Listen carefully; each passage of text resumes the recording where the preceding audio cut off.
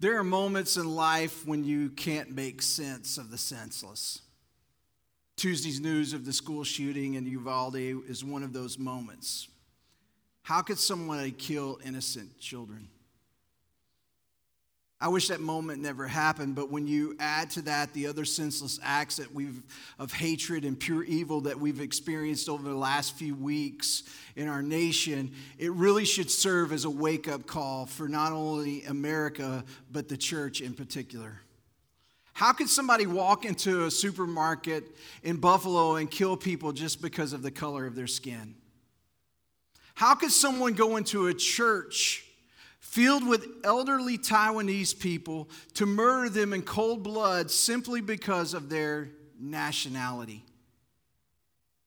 The more you try to figure it out, the more that it just doesn't make sense. I was watching the pregame for the Mavs and Warriors game the other night, on Tuesday night, when they opened up the show with their thoughts about what had transpired earlier that day. And Kenny the Jet Smith said something so simple yet so profound. He said, "There's no logic to the demonic." In our flesh and blood world, we want to fight battles in a flesh and blood way. We want to win the war of public opinion. We want to control the politics of the day. We want someone to blame, and we want someone to pay. What we're trying to do is solve a supernatural problem with a natural solution, and it's never going to work. Supernatural problems need supernatural solutions. Let me say that again. Supernatural problems need supernatural solutions. My heart bleeds for the parents that lost their children, the brothers and sisters that lost their siblings, the grandparents that lost their grandkids, the children that lost their parents, the spouses who lost their spouses, the children who lost their teachers, and the teachers who lost their students. My heart bleeds for a community of people and a community of children who had their innocence ripped from them and their childhood taken away from them. It will never make sense to me. Every time there's a school shooting, my heart just completely breaks. I remember where I was when I found out about Columbine way back in the late 90s. I remember where I was when I was walking down a mall in Nashville, Tennessee with one of my closest friends as we got the notification on our phone about Sandy Hook. It never makes sense. And when we keep on trying to solve supernatural problems with natural solutions, it's never going to work. What we need is we need God. We need God. We need the church to wake up and realize that if we don't get on our face before God, and if there's not a great awakening, it's only going to get worse. Man, that's a good place for an amen. If I've got to preach to myself this morning, we're going to be here all day. My thoughts went to the pastors, the counselors, the educators, the law enforcement, who are left to pick up the pieces of this broken community. What do you say in a moment like that? Where their worlds fall apart, where their parachute doesn't open? What do you say in a moment like that? When a school, when a community, when a nation, when a world is collectively grieving a loss? How do we help others process their grief? That's what the sermon is about today. We're continuing and wrapping up our series on grief called Breathe Again by looking at some ways that we can help others grieve. And the answer to that question is found in the word heal. Kenneth Hawk, in his book Finding Hope and Healing, talks about how to help others heal. And I'm going to borrow his acrostic today that he used to describe how we can help others heal. The very first thing is write this in your notes. If you're watching online, you can go to connectedhope.com and follow along there on the Bible app. But the first word is hear. H-E-R-E. What does hear mean? It's what I would refer to as the ministry of presence. It's being here for them when they need you. You're willing to make time for that person. You're willing to drop what you're doing just to be with them. You are here. You are present. I want you to look at the story of Lazarus. We've used it throughout this series. In John chapter 11, verse 17, it says, when Jesus arrived at Bethany, he was told that Lazarus had already been in his grave for 4 days. Now, Bethany was only a few miles down the road from Jerusalem, and many of the people who had come to console Martha and Mary in their loss. And when Martha got word that Jesus was coming, she went to meet him, but Mary stayed in the house. Verse 21, Martha said to Jesus, Lord, if you had only been here, my brother would not have died. But even now, I know that God will give you whatever you ask. Jesus told her, your brother will rise again. Yes, Martha said, he will rise when everyone else rises at the last day. And Jesus told him, I am the resurrection and the life. Anyone who believes in me will live even after dying, and everyone who lives in me and believes in me will never, ever die. Do you believe this, Martha? Yes, Lord, she told him, I have always believed you are the Messiah, the Son of God, the one who has come into the world from God. There's two things I want you to notice in this passage of Scripture. First is in verse 18. Bethany was only a few miles down the road from Jerusalem, and many of the people had come to console Martha and Mary in their loss. What were they giving him? They were giving Martha and Mary the ministry of presence. They were showing up when they needed them. They were showing up to grieve and to mourn with them. The second part of that verse was Martha's words to Jesus. She said in verse 21, she said, Lord, if you had only been, everybody say the word here, here. Lord, if you had only been here, my brother would not have died. If we kept reading the story and kept going down the chapter, we would see that Mary actually said very similar words in a later verse. What did they want? What did Martha and Mary wanted? They wanted his presence. They wanted him there. And Jesus withheld that so that the glory of God could be revealed and Lazarus would rise again. These passages, what they illustrate is this point that what people want and what people need is the ministry of presence. Kenneth Hawk said this, he said, a couple whose daughter died told me how some of their friends were very caring at first, but they disappeared within a month. People didn't know what to say or do, so they avoided us entirely, the wife said. The loneliness they felt from losing a child was compounded by the loss of friends. I told you last week that when you're grieving, you need to surround yourself with the right people to help you grieve. And what made the people I talked about last week the right people for me was their presence.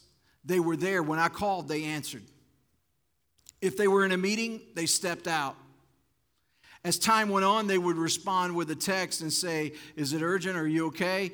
Making sure. And if I needed them right there, they would immediately get up and call me back or answer my call.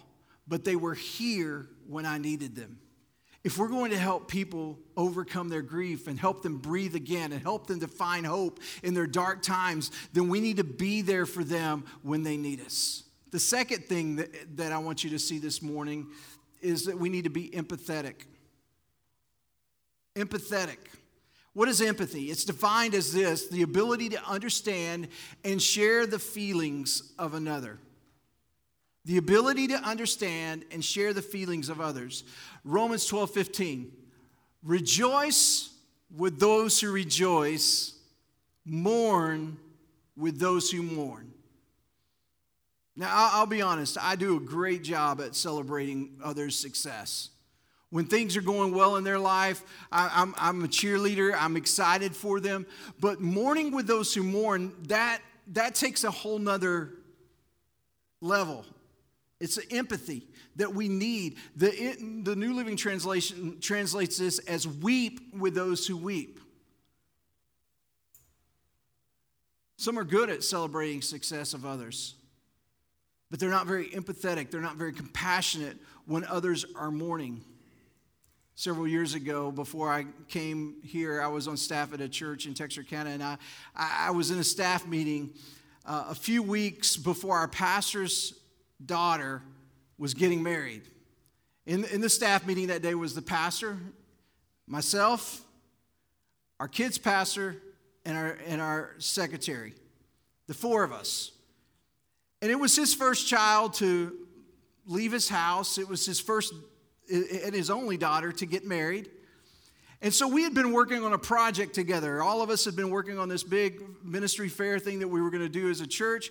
And he said, guys, I know we've been working hard on this, but I need to postpone the ministry fair. And there's a little bit like, hey, man, we've been working on this. What's going on? Why are you changing this like last minute on us? And he said, it's scheduled for the day after my daughter's wedding. And as our pastor, a very stoic man, said those words, he broke down and he started weeping in the staff meeting. Now, the kids' pastor and secretaries were both females, okay? So, I mean, that just so you understand the story.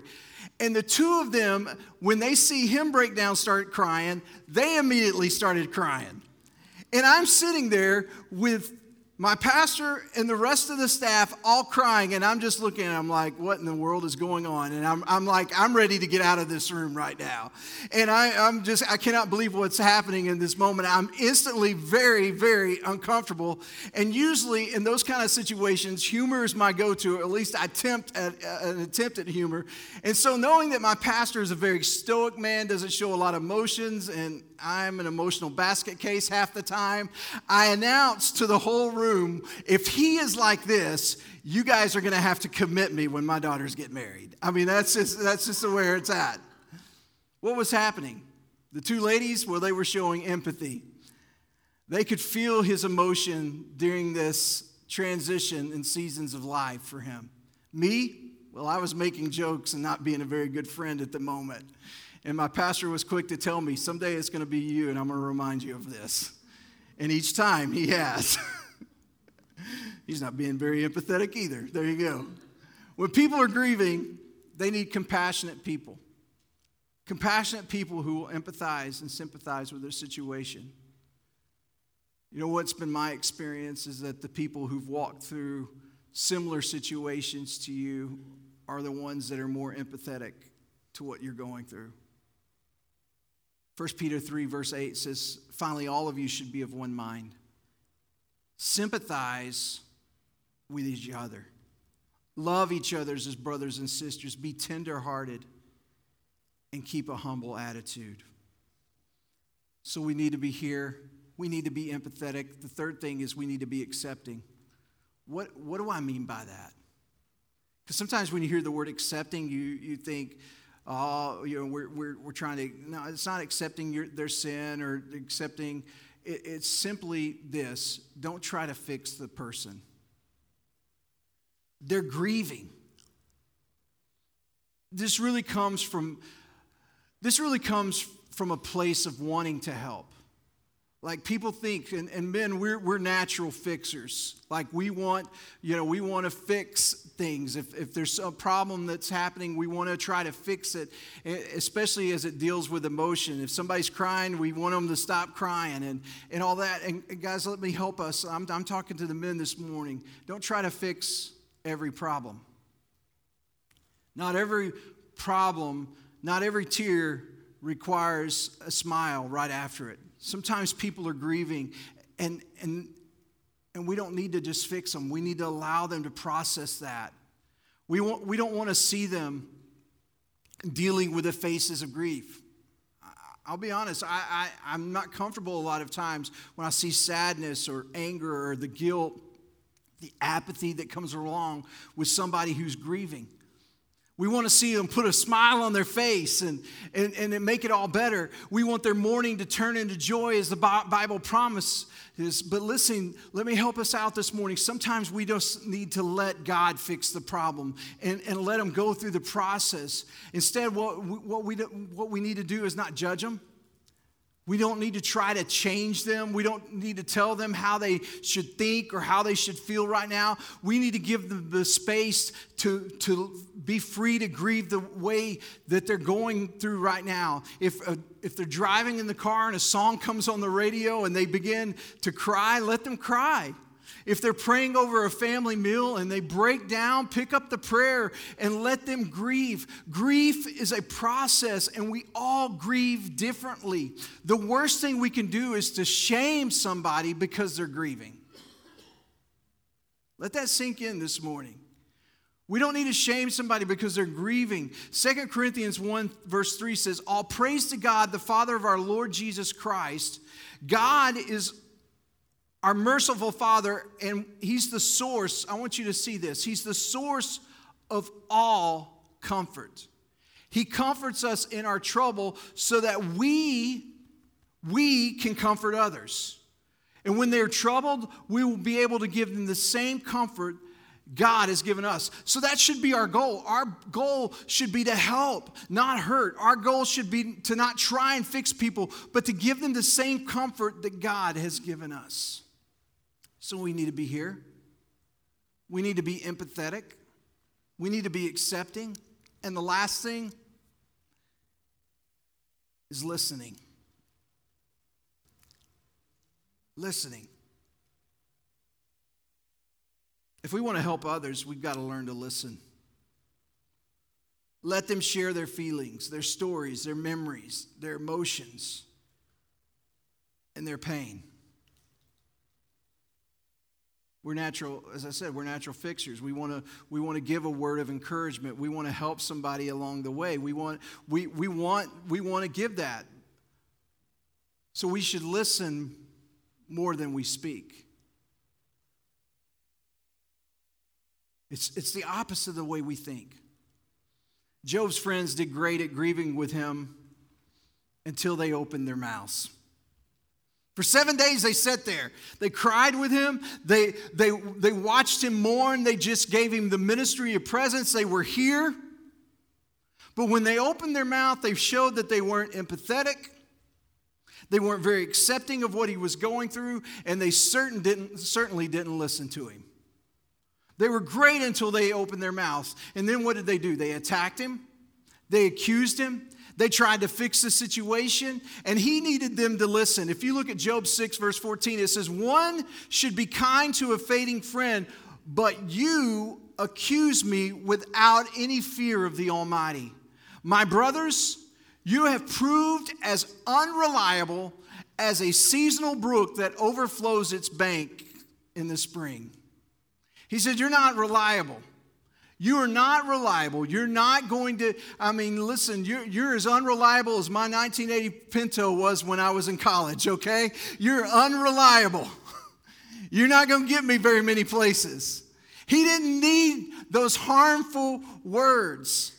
So I found a list of some of the best and worst things to say. How many want to, always, let's start with the bad news, right? Here's the worst things you can say to somebody who's grieving. You ready? You can write these down. At least she lived a long life. Many people die young. Nobody needs to hear that, okay? Let me help you out this morning. Here's one. She brought this on herself. How is that helpful? I'm telling you, I've heard most of these. Either as a minister or as a person who is grieving myself. Here's one. There's a reason for everything. Okay, I think we all understand that God's in control and there's there, but at the point when we're grieving, we don't need to be reminded of that. Here's one. Aren't you over him yet? He's been dead for a while now.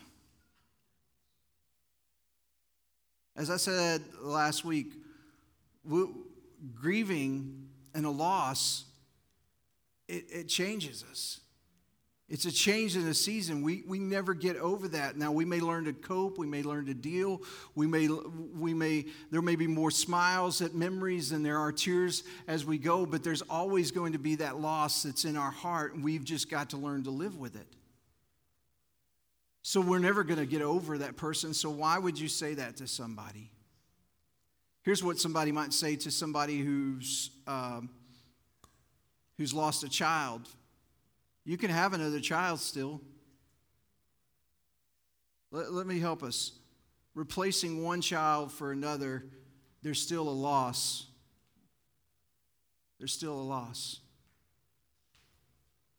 A friend of mine, he and his wife have had 5 miscarriages. The adopted daughter they have now does not replace those other 5. It doesn't. Here's something that some people might say. Well, they did what they came here to do, and it was their time to go. Okay, we don't want to hear that in the moments of grief right after. Here's another one. Be strong. Be strong.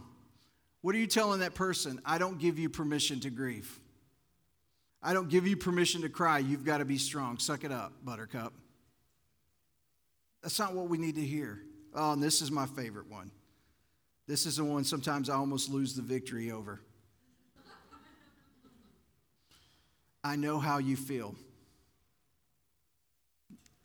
You know, I'll be honest with you. I got this one several times as I was grieving the loss of my dad. And let me help you. No, you don't. You don't know how another person feels. Why? Because we all grieve differently. We don't grieve the same. When I lost my father, I grieved differently than you would have lost if you would have lost you. You say, you may know how it feels to lose a loved one. You may know how you felt when you lost your father. You may know how you felt when you lost your spouse. But you can't imagine what another person is feeling because we grieve differently. Because, let me help us out. Relationship dynamics are different. Every family is different. Things are different. Some people have guilt. Some people have regret because they didn't spend enough time with the person or because of that. Now, I didn't deal with those things personally myself, but there are people that deal with that kind of thing. So I don't really know how they feel. I don't know the hidden things that are in their mind. I just know what it's like to lose a father. Now, I have more empathy now for people who are grieving than I did a year ago because I know what it's like to lose a parent, but I don't know how they're truly feeling. There's a difference. Let me help us out. There's a difference between knowing what it's like to lose a parent and knowing how a person is feeling. So when you say, I know how you feel, as much as that is from the right place, the right heart, it's different. I mean, there were several people that had lost parents that I went back to and I said, listen, I am so sorry. Because I did not understand what it was like to lose a parent. But I can't go back to them and say, I knew how you were feeling, because I didn't. Some people lose a family member tragically in an accident. Some see them wither away because of a terminal illness for years and years and years. And every death is different, and every situation is different, and we don't truly know how they feel. So can we just make a pledge to one another today that we're not going to use those words? Because they're not helpful, they're harmful. Ephesians 4:29 says, do not let any unwholesome talk come out of your mouths, but only what is helpful for building others up according to their needs, that it may benefit those who listen. Our motivation, anytime we open our mouth, should always be to help the person who's listening. It should not be what we think they need to hear or what we... Now listen, sometimes we say things because we're trying to fix a problem, and we need to just allow God to work in their life. If we've got a word from the Lord, give it. But if we can't encourage somebody in a moment of grief, then don't say anything. Just be there with them. Our words should benefit. So how many want to know the best things to say? I thought this was a good list. I'm so sorry for your loss.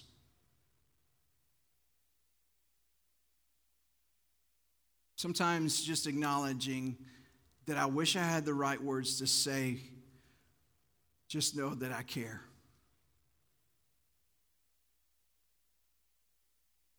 Here's one. I don't know how you feel, but I'm here to help you in any way I can. You and your loved one will be in my thoughts and prayers. This one was one that was so meaningful to me personally. My favorite memory of your loved one is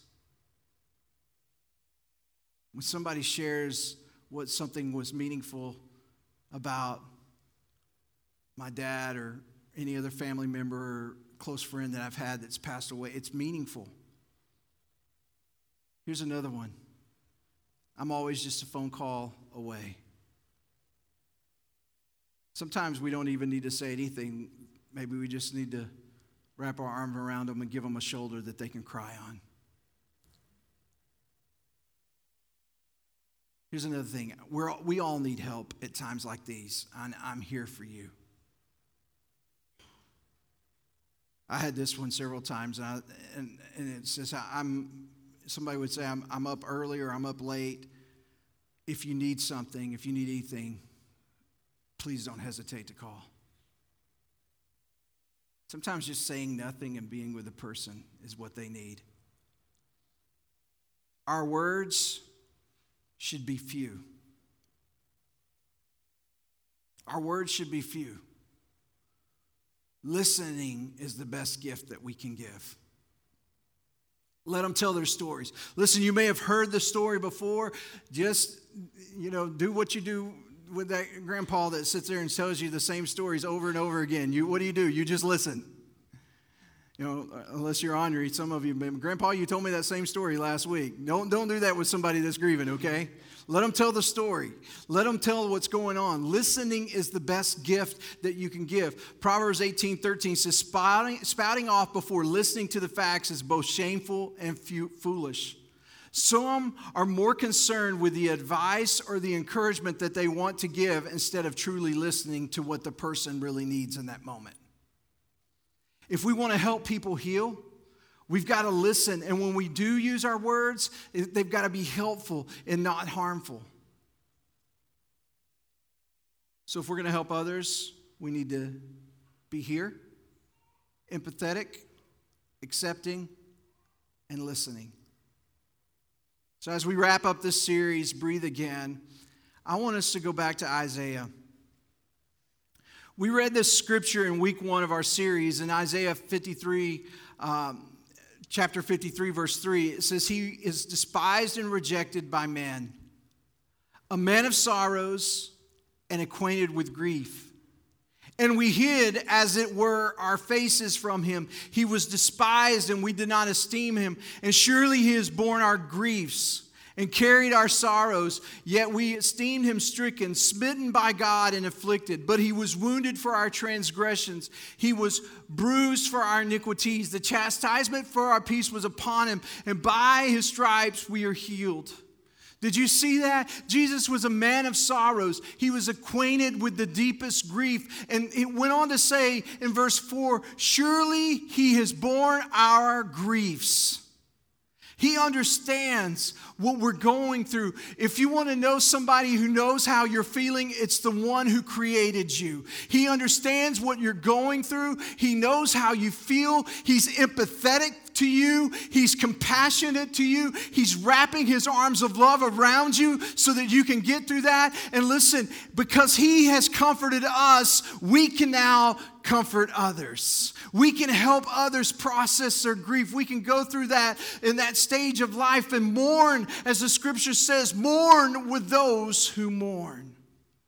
So this morning, as we draw to a close today, we want to remember the sacrifice that Jesus made. We want to remember that he carried the weight of our grief and our sorrow. Would you stand with me today? If you're watching online this morning, we're about to receive communion, and we would love for you to participate with us. If you could get some juice or crackers. If you're in the house this morning, and can I get a couple ushers and make sure that everybody's got elements today? If you didn't pick yours up on this morning on the way in, we want to remember what Jesus did. We want to remember not only that he carried the weight of our sin, but he carried the weight of our sorrows. 1 Corinthians chapter 11, verse 27 through 29 says, "So if anyone eats this bread or drinks the cup of the Lord unworthily, that person is guilty of sinning against the body and the blood of the Lord. That's why you should examine yourself before eating the bread and drinking from the cup. For if you eat the bread or drink the cup unworthily, not honoring the body of Christ, you are eating and drinking God's judgment upon yourself."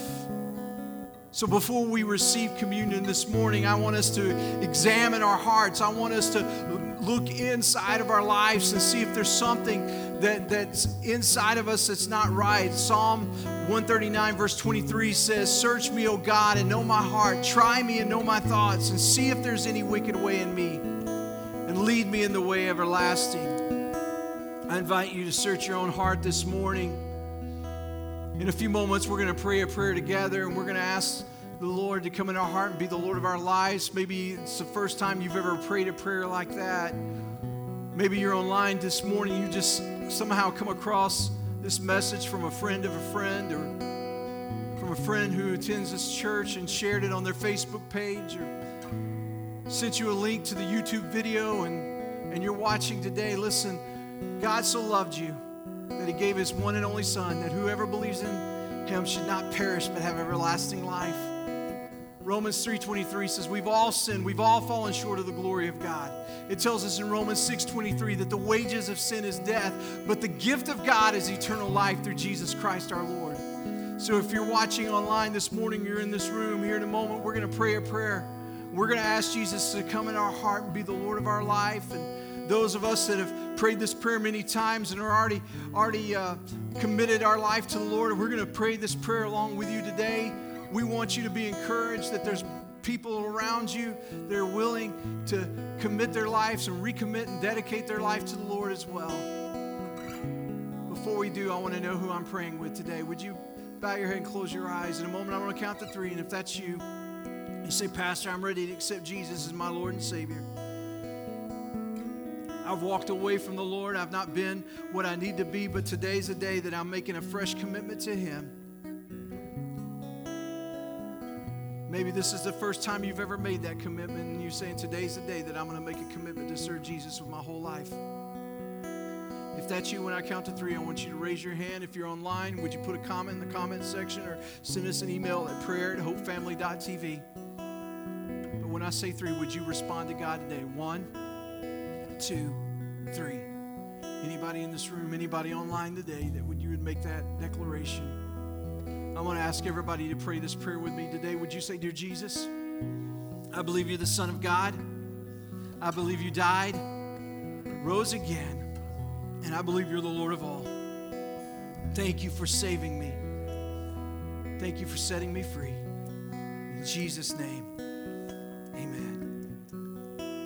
1 Corinthians 11:23 says, "For this is what the Lord Himself said, and I pass it on to you just as I received it. On the night when He was betrayed, the Lord Jesus took a loaf of bread, and when He had given thanks, He broke it." Everybody take that wafer in your hand, and would you just break it right now? He said, "This is my body, which is given for you. Do this in remembrance of me." We just read the scripture a few moments ago that says, "By His stripes we are healed." Surely He has borne our griefs and our sorrows. See, Jesus didn't only come and take the stripes on His back so that we could have physical healing. He came so that we could have emotional healing as well. Maybe you've walked through grief. Maybe you've been tuning in for 4 weeks and you're watching to the conclusion of this message today, and you're just saying, "Man, I'm struggling in my grief. I'm struggling in what I'm in processing that." Listen, I believe there's healing for you. I believe that God can comfort you today. He comforts those who mourn. Blessed are they that mourn, for they will be comforted, is what Matthew 5 says in the Beatitudes.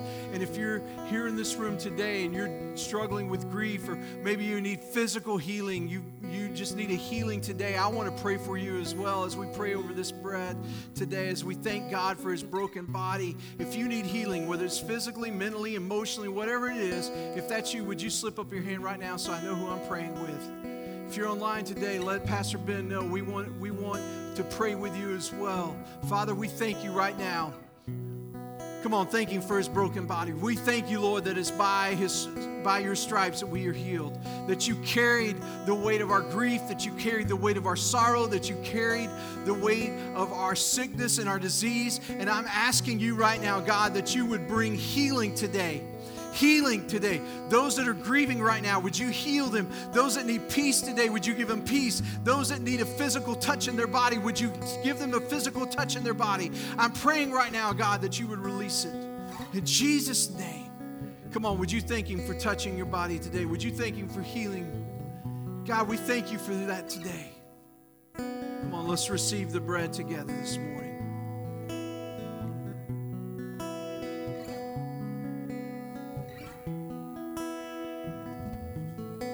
1 Corinthians 11, verse 25 says this, in the same way, He took the cup of wine after supper, saying, This cup is the new covenant between God and you, sealed by the shedding of my blood. Do this in remembrance of me as often as you drink it. Without the shedding of blood, there's no forgiveness of sin. Because He died on the cross and poured out His blood for us so that we can have life and have it more abundantly. Today we remember that sacrifice. Come on, would you thank Him? Thank Him for what He's done for you. Thank Him for saving you. God, I thank You for salvation. I thank You for the grace of God that brings salvation to all people. God, that it brings it to us and we make a choice, God, whether we serve You or not. And today, God, we thank You that You paid the price so that we might have life more abundantly. I ask today, God, that You would help us to never forget the sacrifice that You made. In Jesus' name, we thank You. Amen. Come on, let's receive the cup today. Let's worship the Lord. Jeremiah is going to lead us in this song today. Would you just take a moment and give Him thanks? Thank You, Jesus. It was my cross You bore, so I could live in the freedom You died for. And now my life is Yours, and I will sing of Your goodness forevermore. Worthy is Your name, Jesus. You deserve the praise. Worthy is Your name. Worthy is Your name. Jesus, You deserve the praise. Worthy is Your name.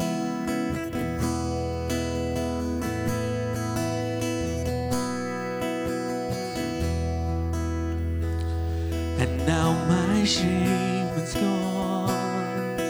I stand amazed in Your love undeniable.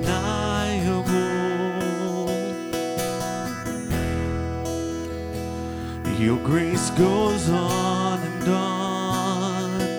and I will sing of Your mercy forevermore. Worthy is Your name, Jesus. You deserve the praise. Worthy is Your name. Worthy is Your name, Jesus. You deserve the praise. Worthy is Your name. Worthy is Your name, Jesus. You deserve the praise. Worthy is Your name. Worthy is Your name, Jesus. You deserve the praise. Worthy is Your name.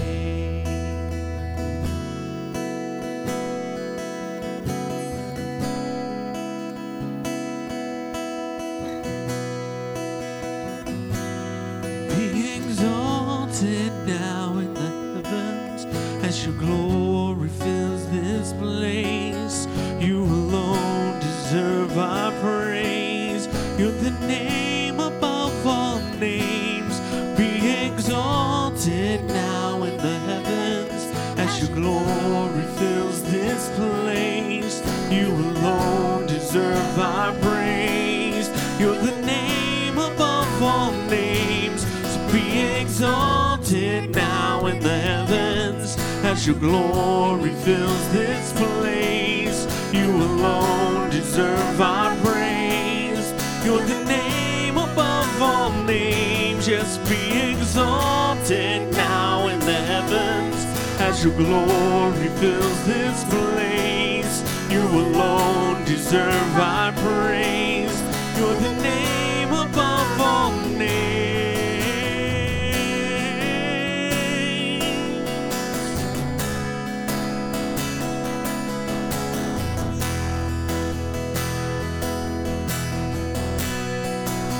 'Cause worthy is your name, Jesus.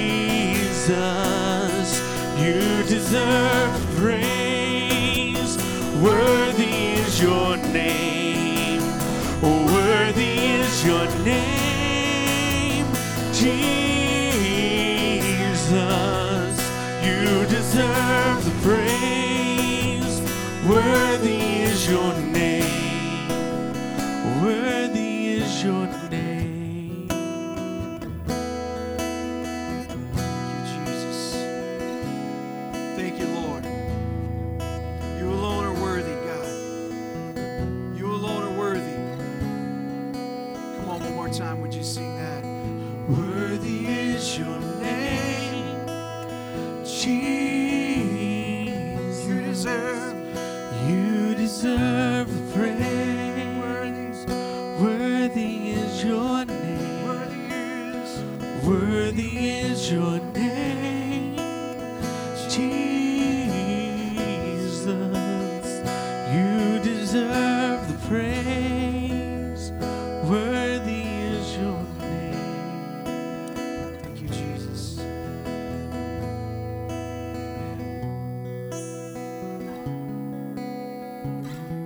This series has been one that I believe is going to help a lot of people, not just in the last few weeks. As I said last week, it's our most watched series that we've had, and the numbers just keep going up. It's humbling because I just kind of feel like, the Lord just helped us here, and definitely not trying to get internet famous or anything like that, but if I can help people, that's what it's all about. Amen.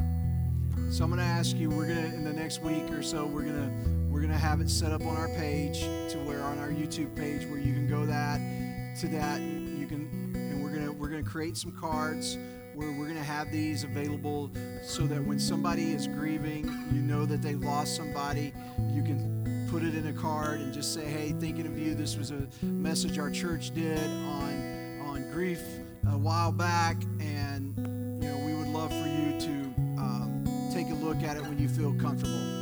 And I'm just humbled at how God uses us. So next week we're moving past this, a 4-week series. We're moving past this. Let me just tell you where we're headed. Next week we've got Pentecost Sunday. I'm going to be speaking on the power of the Holy Spirit, and I'm excited about teaching on that. And I love what the Holy Spirit has done in my life, and I think the fullness of the Holy Spirit's available for every believer, and we want you to experience that as well. On Father's Day, we're kicking off a new series called Summer School, and it's going to be a study on the end times. How many believe we are living in the end times? We are living in the end times, and so we're gonna look at that. It's our core doctrine. We're gonna be speaking on that. It's gonna be a great series, and then I'm gonna towards the end of that series, we're gonna answer some of the common questions about the end times, and just kind of give you a good theology, if you will, a good solid doctrine. I think it's important. One of the things that Scripture teaches us is to be able to defend our faith.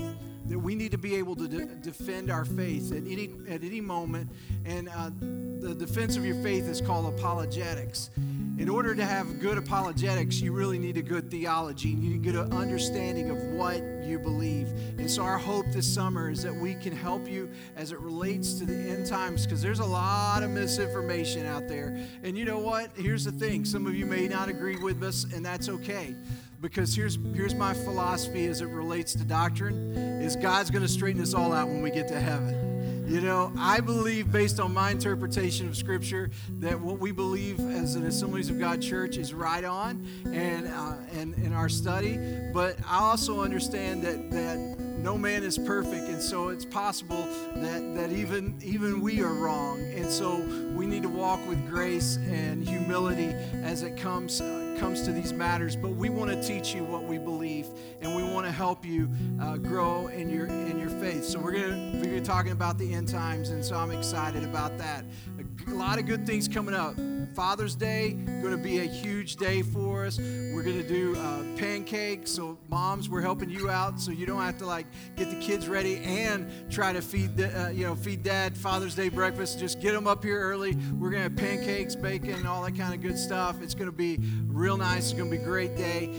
Excited about that. And then coming up July the 3rd, we're going to have at the conclusion of church that day, we're going to have hamburgers and hot dogs. It's going to be a lot of fun. So we got a lot of good things coming up here at Hope. I know it's summertime. Some of you are going to go on vacation. I'm sure, I know I am at some point throughout the summer, because I've got a limited amount of time when my wife's a school teacher, educator, when I can go. So I'm going to be going. Zach and Alyssa are getting married. They're going to be going. Ben and Haley are going to go on vacation at some point this summer. So, I mean, listen, we all will do that. But I'm asking you that when you are in town, stay committed to the house of God. Let's come and grow together in our faith. We've got nights of community this summer where we're going to relationally connect with one another and kind of give you a glimpse of what a community group is all about. So we want you to be involved in those things. So a lot of good things happening here at Hope. Amen. Let me pray a prayer of blessing over you today. Some of you didn't get to meet Trinity a couple of weeks ago when we honored our graduates, but Trinity is here. This is her last time with us. She's been a regular in our college small group, but she's going to A&M to work on her master's in agriculture, and so super sharp. So it's good to have her and her mom, Diane. They were in our church in Chandler when we were student pastors down there. Trinity was just a little baby, and I didn't have gray hair in those days. So it was a long time ago in a galaxy far, far away, all right? It was, county anyway. But we're honored that you guys are here worshiping with us today. Let me pray a prayer of blessing over you. Father, thank you for the opportunity to come and worship today. Thank you for our family that's gathered here and our friends that have gathered today here as well as online. I pray that you would bless them and keep them, that you would make your face shine down upon them and be gracious to them, and give them peace. In Jesus' name, amen. God bless you, church.